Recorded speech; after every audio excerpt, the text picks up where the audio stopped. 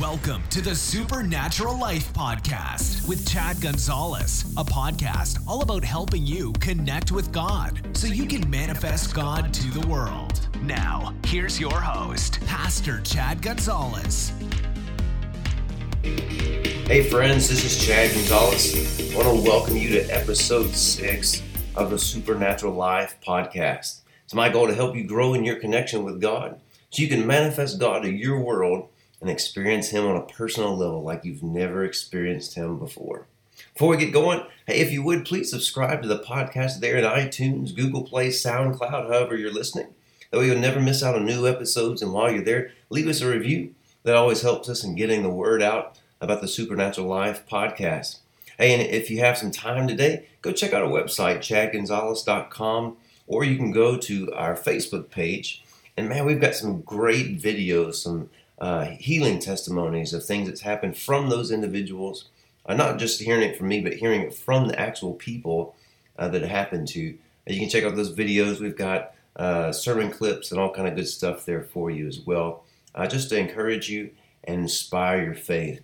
Hey, today I wanted to spend just a little time talking about our words. You know, our words are important. Proverbs is filled with some really great truths about the power of our words, and that how, you know, we'll have what we say. Jesus reiterates it over there in Mark chapter 11. But in, you know, Proverbs, it says that death and life is in the power of the tongue. And, you know, in the charismatic, spirit-filled circles, you know, we've heard a lot about our words over the years, and making the right confessions and saying the right things. And, you know, those are very important truths. The things that we do declare, we will have what we say. But what's happened with that, along with many other things, is that we've turned it into a job. We've turned it into a work. And you know, our faith confessions, although they are important, and it is important what we say and what we declare, it wasn't supposed to be a job. It wasn't supposed to be something that we had to work hard at to make sure we're saying the right thing. In all reality, you know, our faith confession should be just a natural outflow of who we are. It should be a natural outflow of our union with Christ. It should be a natural byproduct of our living on this earth with a perspective of seeing things from God's eyes, seeing things from the perspective of heaven, seeing things from a king with a kingdom mentality. Again, it wasn't something we're supposed to work for. It should just be a natural outflow of who we really are because of our union and oneness with Christ. And it's really interesting. I was actually reading this morning. I woke up a little early, and I was reading through the book of Matthew and just looking at this one particular day in Jesus' life. And in Matthew chapter 8, we see in this one chapter so many wonderful instances of Jesus declaring some things, saying some things, making some faith statements. But it wasn't just some confessions that he was reading off a piece of paper. These were things that were flowing out of his heart. In one sense, these were naturally supernatural statements, confessions of faith, not something he was saying to get himself to believe, but saying because he actually believed it. Just an outflow of who he was and his union with the Father. And so in Matthew chapter 8, verse 5, we find the story of the centurion's servant. And in verse 5 and 6, the centurion came to Jesus and said, "Lord, my servant is paralyzed. He's dreadfully tormented at home." And Jesus responds and says, "Hey, I'll come and I'll heal him." And the centurion said, "Hey, I don't want you to come. I'm not worthy you come under my roof. If you'll just speak the word, my servant will be healed." And of course, in verse 10, it says, Jesus marveled and said, "I have not found such great faith, no, not in Israel." And in verse 13, he says, "Go your way as you believe, so let it be done to you." So basically, Jesus' statement here, he said, "Go your way." 3 words here. That was the declaration. Go your way. And it says the servant was healed that same hour. And so Here we find Jesus not having to try to come up with the right thing to say or make sure he makes the right confession. Just simply says 3 words, go your way. And then it says that in the following verse in 14, Jesus, he came to Peter's house, and the mother-in-law was in there sick. He touched her, and she was healed. And then all of a sudden here in verse 23, they've gotten into the boat. They're crossing over. And, we know the story. The boat starts filling up with water, and the disciples start freaking out, and they come to Jesus and say, hey, don't you care? Don't you care we're about to die here? And Jesus goes, why are you so fearful, you of a little faith? And the Bible says he stands up and he rebukes the wind and he rebukes the sea. And all of a sudden there's a great calm. So here we see 2 situations, pretty much back to back here. He tells the centurion's servant, Jesus, he hasn't seen the servant. He knows nothing about it except for what the centurion has told him, that, he's paralyzed, he's being dreadfully tormented. Jesus simply says, go your way. We see such a command of faith, not a thing of trying to work up the right words, but a literal command of who he is and the environment that he is in, knowing the dominion that he has over the situation because it's of this earth, and because Jesus, he was of heaven like you and I are if we've been born again, declaring some things and like actually expecting it to happen.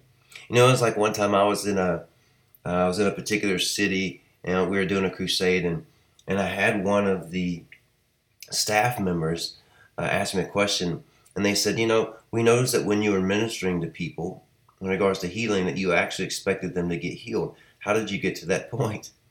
And it really just took me back in that these were people of faith. This was someone who, knows these scriptures and knows some things about faith and our authority, and yet as a minister, they're asking me, they're a minister, and they're asking me, how'd you get to the point where you actually expected things to happen? Well, guys, that's a problem if our ministers are not even expecting things to happen. But the reason is because we've gotten so intellectual, and we know the scriptures, and we know the ABCs and 1, 2, 3s and the principles, but this really hasn't become real to us because we've been focusing on all this other stuff instead of focusing on our union with Christ and seeing things from God's perspective and understanding that, man, we're an alien in this world and we're born of heaven, sent from heaven. We should be living from heaven, living out of heaven, and walking on this earth with absolute dominion, absolute rule over everything that is of this earth. And so that's why you see Jesus stand up. The guy's asleep. They go and wake him up. He hasn't had time to get all spiritual or anything, and he hasn't been in the boat fasting and praying. He simply gets up, and because he has dominion over the things of the earth that was given to us in Genesis chapter 1 and verse 26 and 27, he simply speaks to the wind and waves. He rebukes it, and it obeys him. It obeys him. And then, this is my favorite one.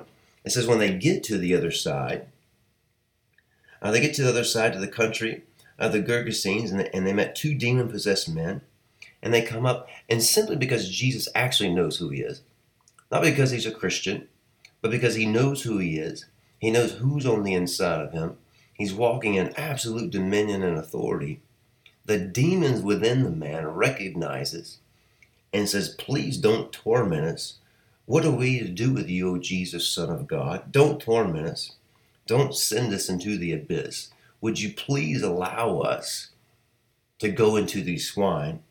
And in verse 32, and Jesus said to them, go. It's the only word that's in red in that entire passage there. One word, go. Speaking to the demon said, go. That's it. Now, if it was most of us, my Lord, we would have had a mini sermon casting this devil out. We would have gone through all this rigmarole. And I remember talking to a guy one time, a minister of a particular spirit-filled denomination, and told me that he had casted devils out, and when he was casting devils out, man, they would wrestle with them, and they had to go to a special room, and they'd be back there for hours and come out just covered and drenched in sweat, and man, they were just exhausted. Well, that's just stupid. We don't see that with Jesus. Jesus said one word. He said what? What did he say? One word in red, 2 letters. He said, go. And when he said go, that whole legion of demons flowed out of that man and went into over 2,000 of those pigs. Now, with that said, I want to look over at Mark chapter 11, verse 20, 22 and 23. This is probably one of the more well-known passages of Scripture in regards to our words and faith. And, in Mark chapter 11, Jesus, he's already cursed the fig tree. And they're coming back in and they're seeing that the fig tree has died and dried up from the roots. And Jesus says this in verse 22. He said, have faith in God, for surely I say to you, verse 23, whoever says to this mountain, be removed and be cast into the sea, and does not doubt in his heart, but believes that those things he said will be done, he will have whatever he says. Now I want you to notice verse 22. This is something the Lord showed me just a few weeks ago. We were doing healing school up in Ridgely, Tennessee, and while I was preaching, man, this just came out. I saw it like I'd never seen before. In verse 22, he said, have faith in God. Now I want you to look at it from the standpoint of our union with the Father. He said, have faith where? What's the preposition right there? In God. So let's look at it like this. Have faith in your union with the Father. And from your union with the Father, declare some things. From your union with the Father, speak to the mountain. From your union with the Father, say some things, and if you believe that, it'll come to pass. See, what's happened with a lot of us, we've been trying to declare some things outside of our union with God. But what we need to be doing, just like Jesus, is declaring things from our union with the Father.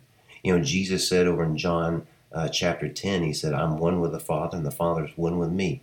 John chapter 17, it was Jesus' prayer. He said, Father, I pray that they would be one with us as I am one with you, that we would be one together.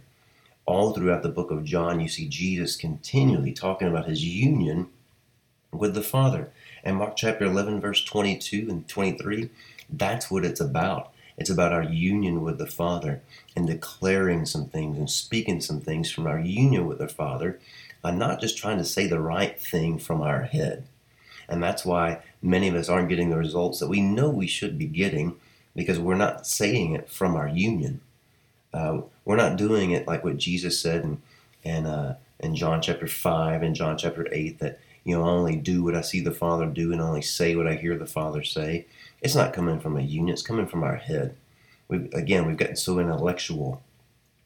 And it's not about being intellectual. It's about our union with the Father. And we need to become aware of that. And so I just want to encourage you, there's nothing wrong with having faith confessions and having a confession sheet. I've got things that I declare every day. And I'm doing those things just to renew my mind and speak some things. But I'm telling you, when it comes to the times of life and we're ministering to people, we've got some situations occurring that we need some results. Our faith shouldn't be in some words on a piece of paper. Our faith should be stemming from our union with the Father.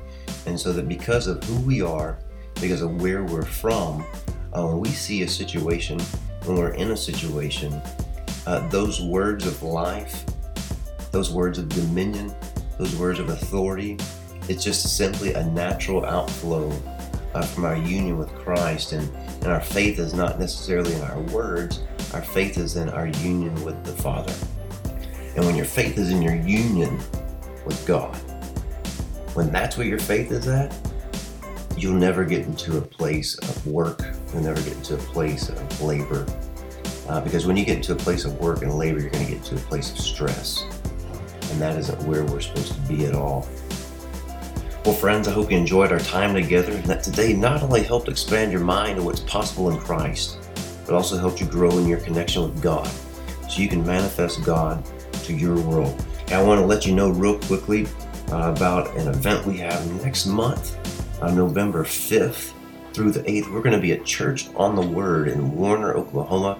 This is going to be our third year in being there for the Supernatural Conference. It's a Sunday morning, Sunday night, Monday night, Tuesday night, Wednesday night. We have 5 services where, man, we just get into the Word and not just hear about God, we experience Him.